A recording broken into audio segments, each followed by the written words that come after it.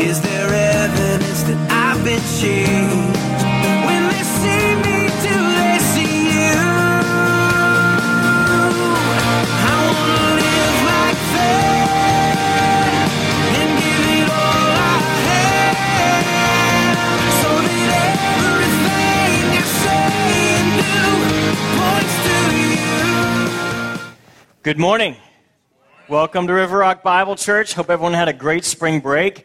Excited to be here. I just wanted to point something out real quickly. In your bulletin, everyone should have received one of these last week if you were here, and they're in your bulletins again this week. Wave it around so that I know that you have it. These are invitations, not for you because you're here, so you already know that we're having service on Easter Sunday, but these are for you to take to work, to your neighbors, to your sports teams, and to invite someone to our service on Easter Sunday. Because Easter, like Christmas, is one of those times a year when people who would not normally show up at a church service are willing to attend. And one of the things I shared last week that my wife and I have done the last few years is we host a barbecue afterwards. And we've had plenty of friends who say, you know what, I'll come and sleep through the sermon, and then I'll come hang out for barbecue because you're going to feed me at the barbecue. So they'll tolerate coming to church if you feed them and you have a barbecue afterwards. But guess what? While they're here, they get to hear the story of Jesus Christ, death and resurrection. So very important. Really want to encourage you, take one of these with you. If you need more, we have more back at the table. You can take as many as you think you'll need. We'd love to just fill this room and see lots of new faces, people who don't normally attend church get engaged on Easter Sunday. So that's all I have for announcements on my end. But I just want to jump in this morning and ask a question. And we've kind of hinted around this a little bit before in one of our other sermons in this series in the book of Mark. And that question is this: what if God is asking of you something that you're not ready to give to Him? What do you do in that moment? When He asks something of you that maybe you're holding back a little piece of yourself, and He asks for obedience in that area. Maybe for you, it's your priorities. Maybe it's your finances, your money, or your marriage, or your relationships, or your purity.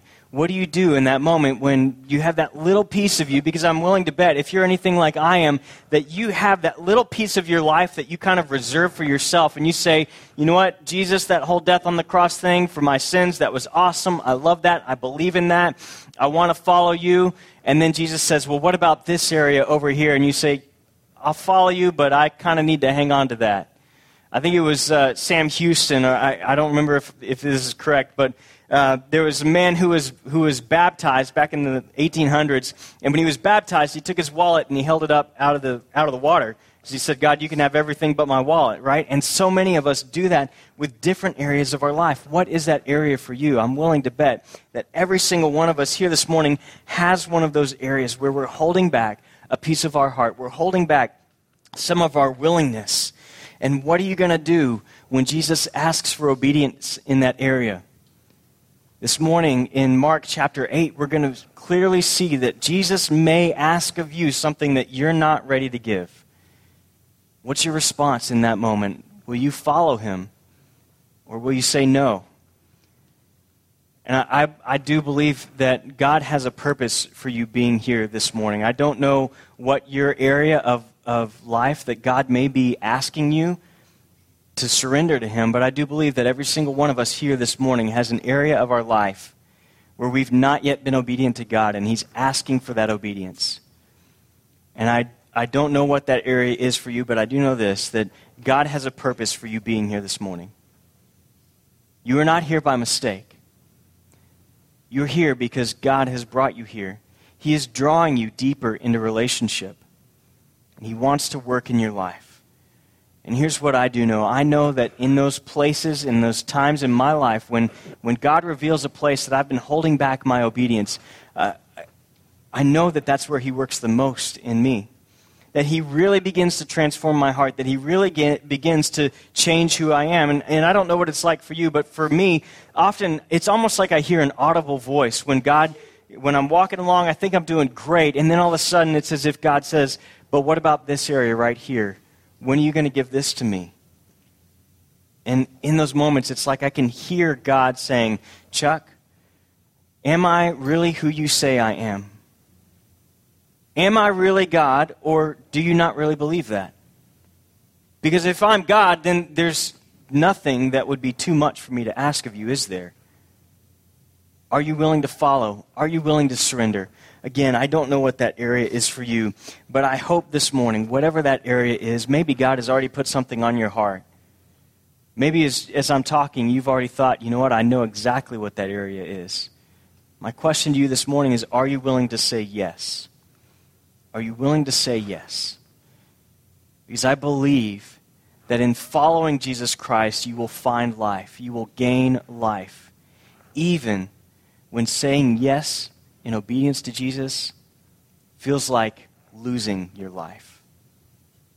Now, some of you, that last statement sounds somewhat familiar. Maybe you've read it in Luke chapter 9. Well, we're going to look at it this morning from Mark chapter 8. And we're going to be in Mark chapter 8, verse 31. And one of the things that we've seen starting last week is really these middle chapters, 7, 8, 9, even into 10. Jesus' ministry really starts to turn. It starts to change the nature of his ministry. Up to this point, he's just been preaching the kingdom of heaven is at hand. And now he's kind of been avoiding that conflict with the Pharisees. And we saw last week, man, he lays down the gauntlet and he says, here it is. Here's the way it is. This is how it's going to be. And here is who I am. And we're going to see that again this morning. One of the things that we see is that when Mark unfolds what's going to happen next, that the disciples are going to be caught so off guard. Because up to this point, they've been thinking that they're following Jesus, and their understanding is that, hey, one day Jesus is going to be king. And so they follow him because his teaching is different than the teachers of that day. He teaches as one with authority. They follow because his life is different than the other leaders of that day. And so they follow him, and up to this point, he's been teaching about his kingdom, and he's taught them about the kingdom that's coming, and he says, when I rule in my kingdom. And so they're under the impression, whether Jesus intended this or not, they're under the impression that Jesus is going to stage some sort of political or religious rebellion and make himself king.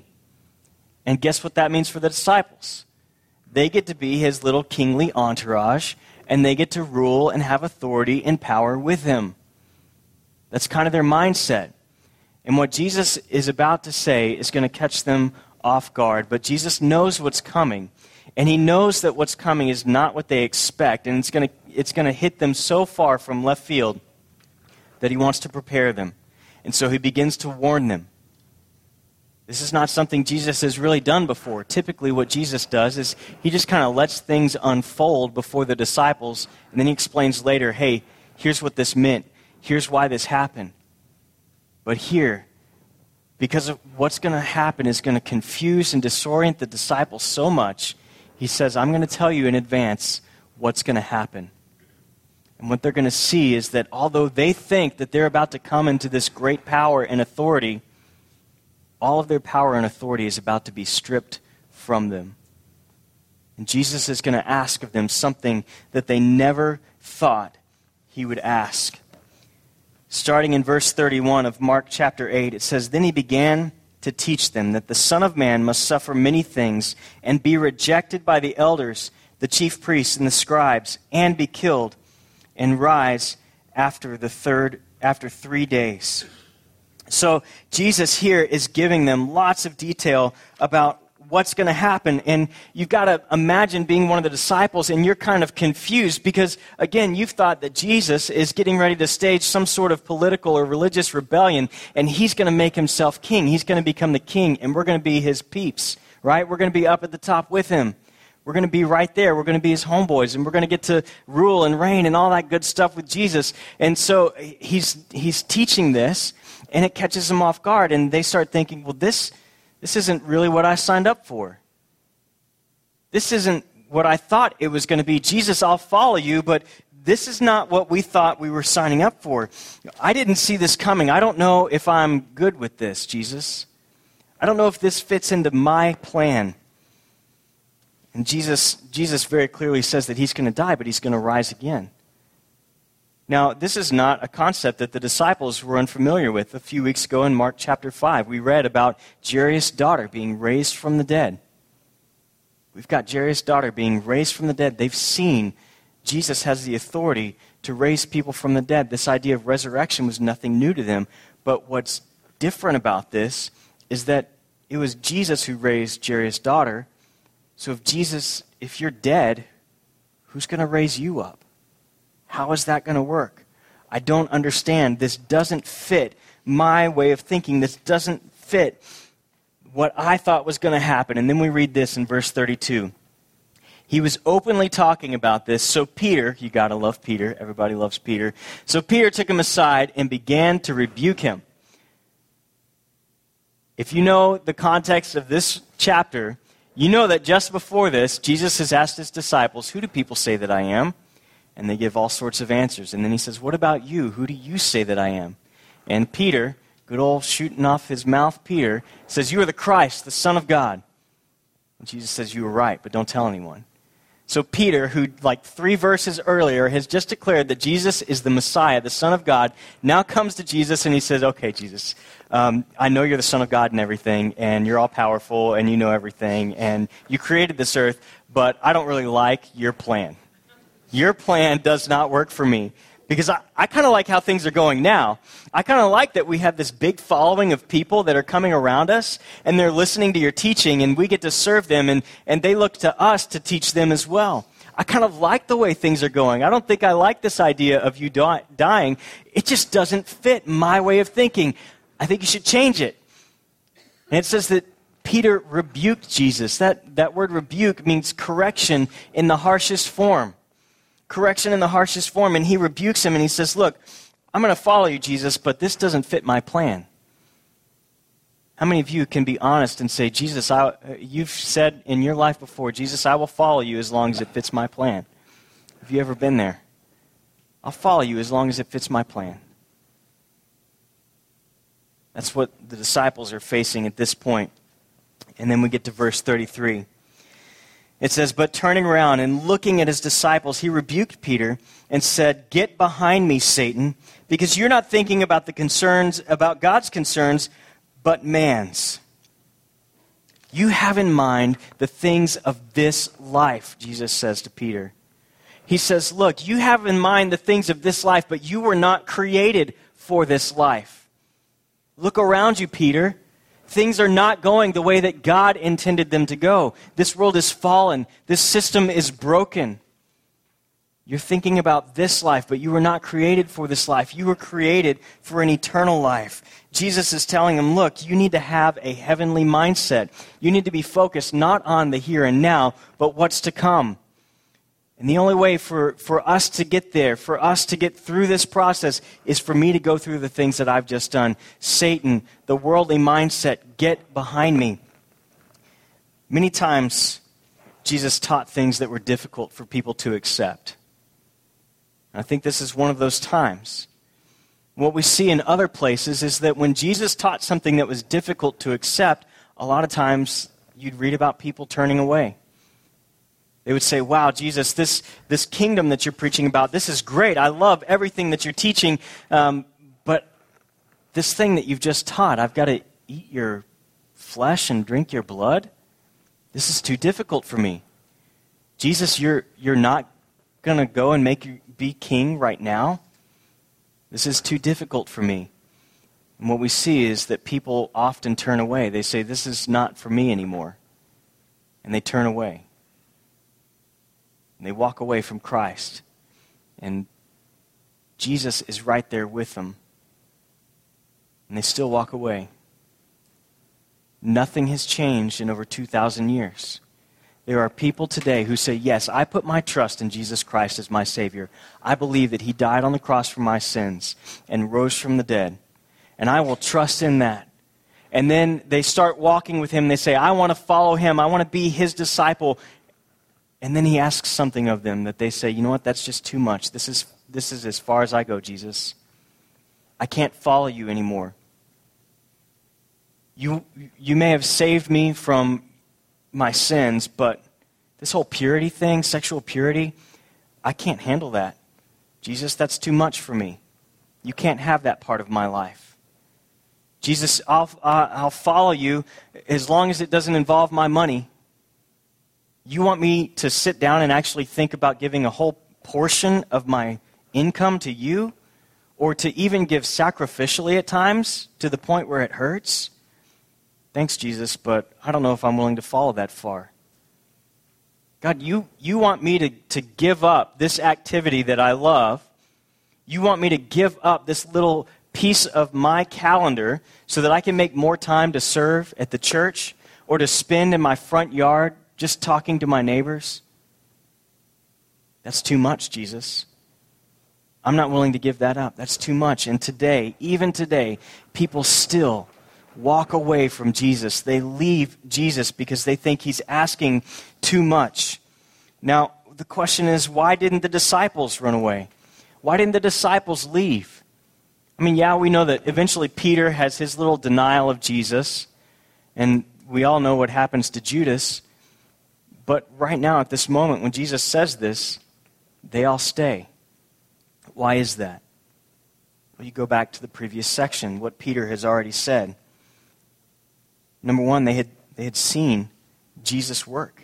They had seen him perform miracles and do things. He calmed the storm. He cast out demons. He healed the sick. He made the lame walk and the blind see and the deaf hear.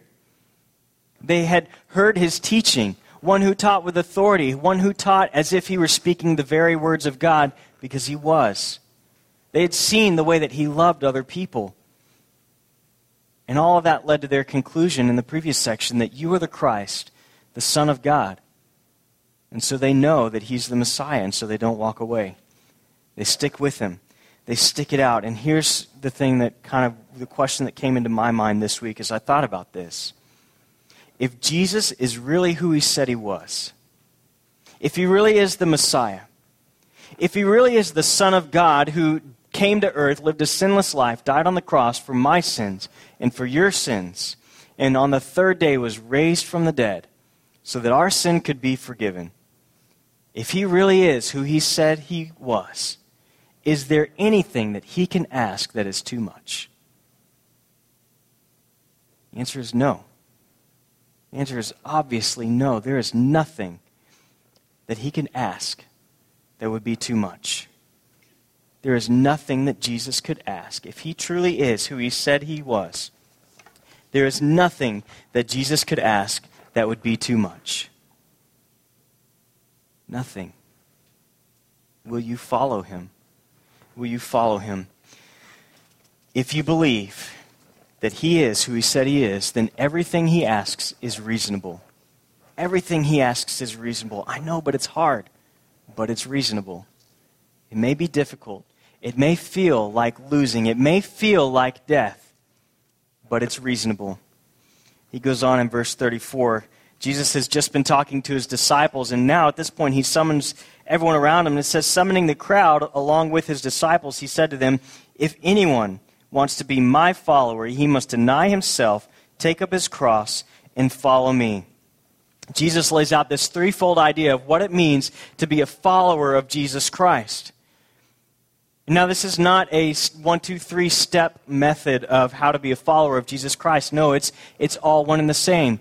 You've got it there in your bulletin. If you want to be a disciple, a follower of Jesus Christ, you must deny yourself, take up your cross, and follow Jesus. You must follow Jesus. Again, this is not a 1, 2, 3. This is all one and the same. This is all one and the same. Now, that middle one there, take up your cross. For people in Jesus' day, what you need to understand is that the cross was not something that they would have been decorating the synagogue with. It wasn't something that they hung on their wall to let people know that, hey, this is kind of cool, look at this. They wouldn't have worn it as jewelry or on their t-shirt. The only time someone in Jesus' day saw a cross was when it was being carried by a criminal on his way to his death. And so they very clearly understood that what Jesus was saying is that if you're going to follow me, you're going to have to die. You're going to have to die.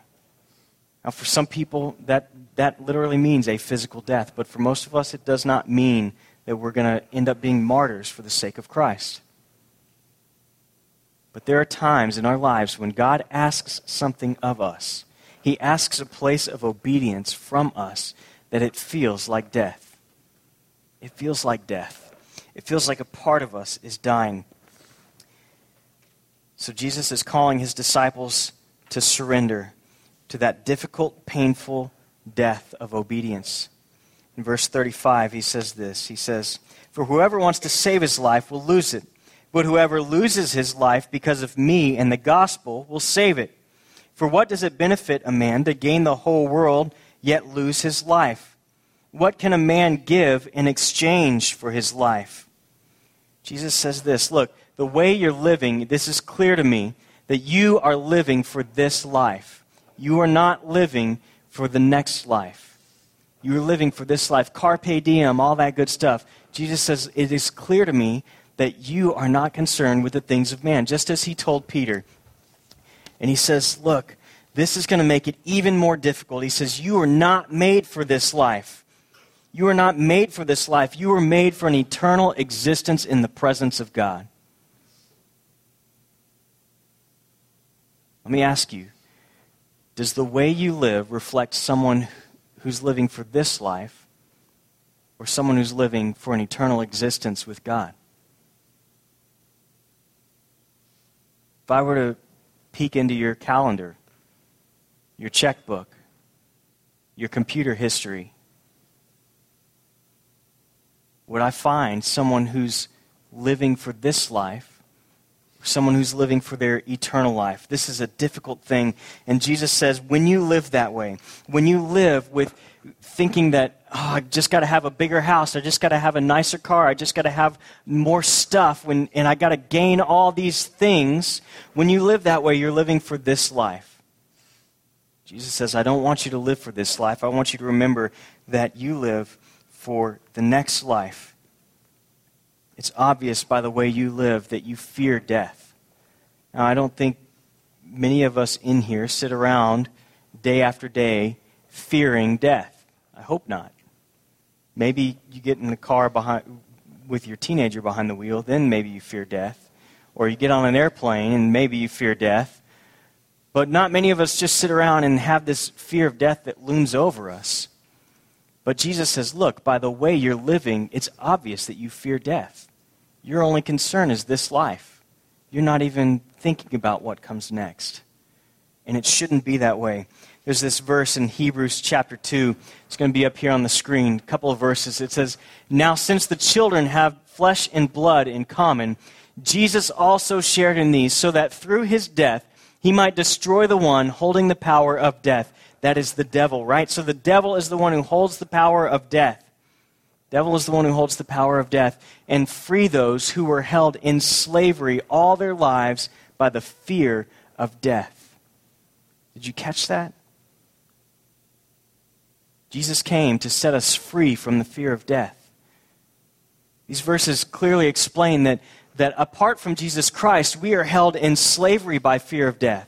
If your only hope is in this world, then it makes sense that you would go out and try to buy the biggest house, the nicest car, the newest clothes, have the biggest bank account, have the most beautiful spouse, whatever it may be, the smartest kids, whatever it may be. If you fear death, if what you're concerned with is this life and this life alone, then those sort of things would make sense. If this life was the only thing that was important to you, then pursuing those things makes sense. But Jesus says, I don't want you to live for this life. He says, I want you to have an eternal perspective. I want you to be looking forward to your next life with God. Jesus has given lots of detail about what's coming up. His disciples are confused, and he says, look, I want you to live as if your hope is in the next life, not in this one.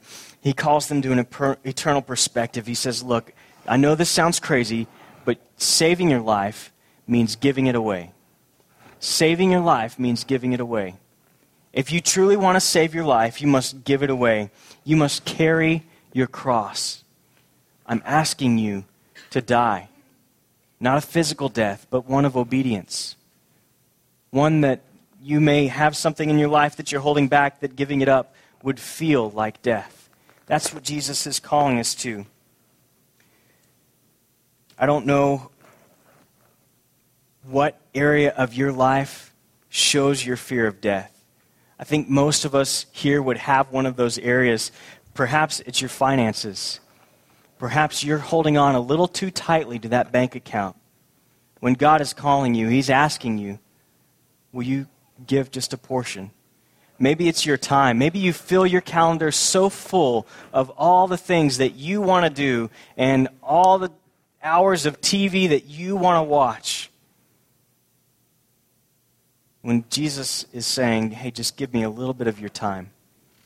Just give me 5 minutes a day. Just give me 45 minutes in your front yard so you can talk to your neighbors. Just give me 1 hour once a month so you can serve in children's ministry. Just give me 1 hour a week so you can get connected with a community group. Maybe it's your purity and your marriage. God is saying, look, I need you to give this area to me. I don't know what it is, but I'm willing to bet, I can almost guarantee that every single one of us here has an area of our life that demonstrates that we fear death. As I thought about that this week, I thought I was doing pretty good. I thought I was doing all right. You know, we drive old cars that are beat up. We are building a house. We're excited about that to put down some permanent roots here in Georgetown. But we didn't buy the biggest, most expensive house that we could find. We bought one that was reasonable. So I'm like, hey, yeah, we're doing pretty good. You know, I'm wearing old clothes, and I don't know how old, you know, this pair of socks is, but they got holes in them. So I'm doing pretty good. I'm not living for this life. And then God said, hey, Chuck, what about your children? And I started thinking about my kids who are getting older. They're only 4, and little Evie's now 6 months. But the triplets are 4, and I started thinking, man, you know what? There are times that they're not with me. There are times they go to their grandparents' house, or they go and hang out with friends, even if it's just in the other room. Not all of their friends talk the same way they talk. They've got choices to make. And I realized that my fear of death is demonstrated in my fear of control with my kids. Well, pretty soon they're going to be heading off to school. I'm not going to be with them every minute of every day saying, okay, do this, don't do this, get your finger out of your nose, no, don't put it in your mouth. I'm not going to be there with them to help them make all those decisions, to help walk them through, hey, I know your friends use this kind of language, but what happens when you use this kind of language? Do mommy and daddy want you to use that kind of language? I won't be there to walk them through all of that. And for me, that was hard. That was difficult to realize that this little piece of me I'd been holding back, and God is saying, Chuck, you got to trust me with your kids. I want you to trust me with your children. Know that I've got them. Honor me in the way you bring them up, but then you've got to trust me. What is that area for you? What is that area of your life that truly demonstrates that you do have a fear of death? That Jesus is saying, look, I want you to gain by giving. I want you to gain life by losing this area of your life, losing your control over this area. When you surrender that control, when you obey me in this area, you will gain life, and life to the full. What is that area for you? I think the hardest thing is to follow in that area of obedience where God is really working on you, where you've been holding it back. But I believe that when you do that, God will draw you so close to Him that when you look back, you'll say, I can't believe I held on to that for so long.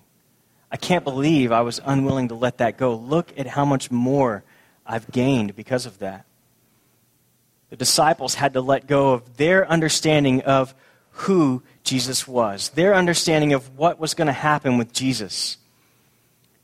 And what I love about Jesus is He doesn't just call us to die ourselves. He doesn't just say, hey, take up your cross and follow me. Here's what Jesus says. He says, I'll go first. I'll go first. I'll show you how to die. I'll show you how to live a life of obedience to the point of death. Follow me. I'll go first. That's what Jesus says. Because Jesus knew that death was not the end. and the disciples as they probably thought back to Jairus' daughter. Remember what Jesus said? He said, she's only sleeping. Death is not a period, but a comma. Right? It's not the end. It's just like going to sleep. And then you're in the presence of God. We have no need to fear death if we follow Christ in obedience. Jesus says, follow me. I'll go first. As we prepare for our take two, I just want to encourage you to live as if death is not. That's what Jesus says. He says to us, look, live as if death is not, because it isn't anymore. I've taken care of that. Your life does not end on this earth. You've got so much more life ahead of you. As we close this morning, I want us to take two, and I want you to answer this question honestly. God, what is the area of my life that I've been holding back from you? What piece of my heart am I holding back? Maybe for you, you just need to spend time evaluating yourself, saying, okay, if someone were to look at my life, would they really see someone who's living with an eternal perspective or a temporal perspective? Do I have in mind the things of God or the things of man? What is my answer to that question? If someone were to look at my calendar, my checkbook, the TV shows that I watch, the way that I talk to my spouse, what is that area for you? Right now, I just want us to take two and ask God to reveal to us what area He might have us surrender.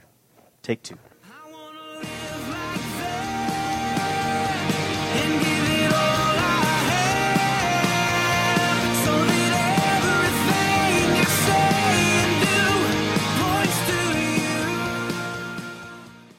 Pray with me.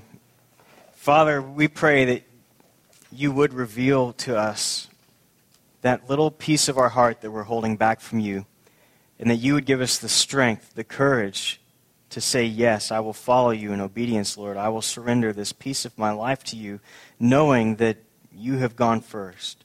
You've shown us what it looks like to gain by losing. Lord, may we follow you and die to ourselves in these areas. May we take up our cross and follow you. We pray this in Jesus' name. Amen.